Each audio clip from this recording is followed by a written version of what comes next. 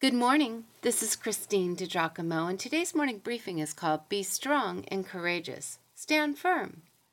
Do you feel it? Do you sense it? The end is near. Of the book of James, I mean. He sure packed his letter with wisdom for the first century Jewish converts to Christianity. But it has such terrific application for our lives 2,000 years later. So remarkable.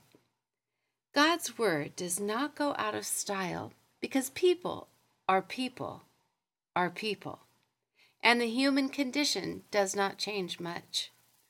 Though times and cultures change, what we face in life does not. Temptation, trials, relationship struggles, and uncertain future, etc. James seems to come full circle here, back to the discussion of patience in the face of difficulty and suffering. He writes, "Brothers, as an example of patience in the face of suffering, take the prophets who spoke in the name of the Lord. As you know, we consider blessed those who have persevered. You have heard of Job's perseverance and have seen what the Lord finally brought about. The Lord is full of compassion and mercy." James 5, verses 10 and 11. Christians will not be spared of suffering, which is contrary to some of the thinking of our day. Christians will experience life with all of its ups and downs, twists and turns. But the difference is that we are promised that God will never leave us and never forsake us. James mentioned Job as a testament of perseverance. Have you ever wondered how this man did not give up on God? He suffered tremendously as he lost all his material wealth, his children, and then his health, being covered with painful boils.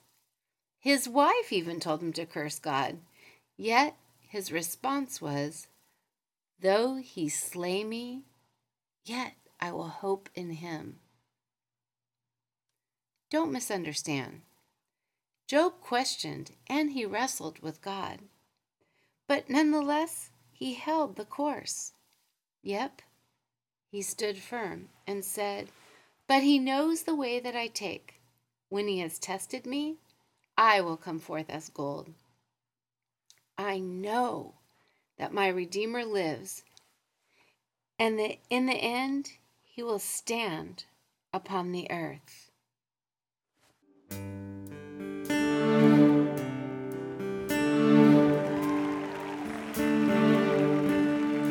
Who taught the sun where to stand in the morning?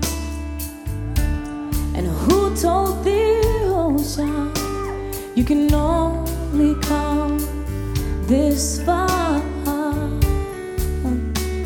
And who showed the moon where to hide till evening? Whose words alone can catch a falling star? Will I know my Redeemer lives? I know my Redeemer lives. All of creation testifies this life within me cries. I know my Redeemer lives. Oh yeah, the very same God that spins things in orbit. He runs to the weary, the worn and the weak,